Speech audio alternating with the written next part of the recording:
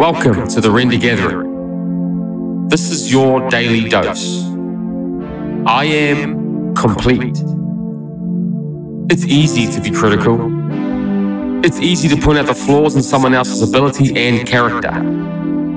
Quite often the things we despise in others are the things we despise in ourselves. To the church at Corinth, Paul addressed their immorality and sin. He had to.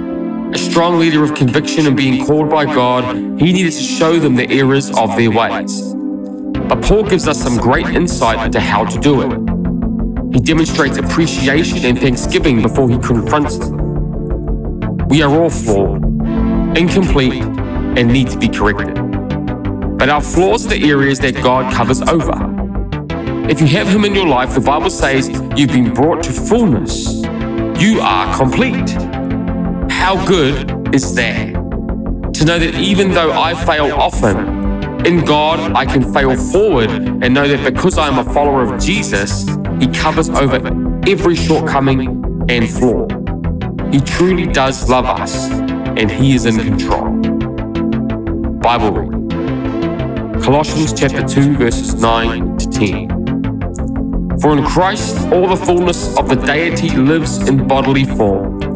And in Christ you have been brought to fullness. He is the head over every power and authority. Reflection.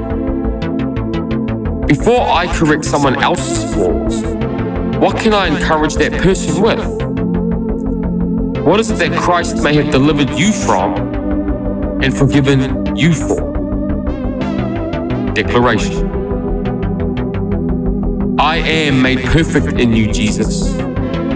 And because of your love, I can walk into today with confidence that you are with me. And that is today's Daily Dose.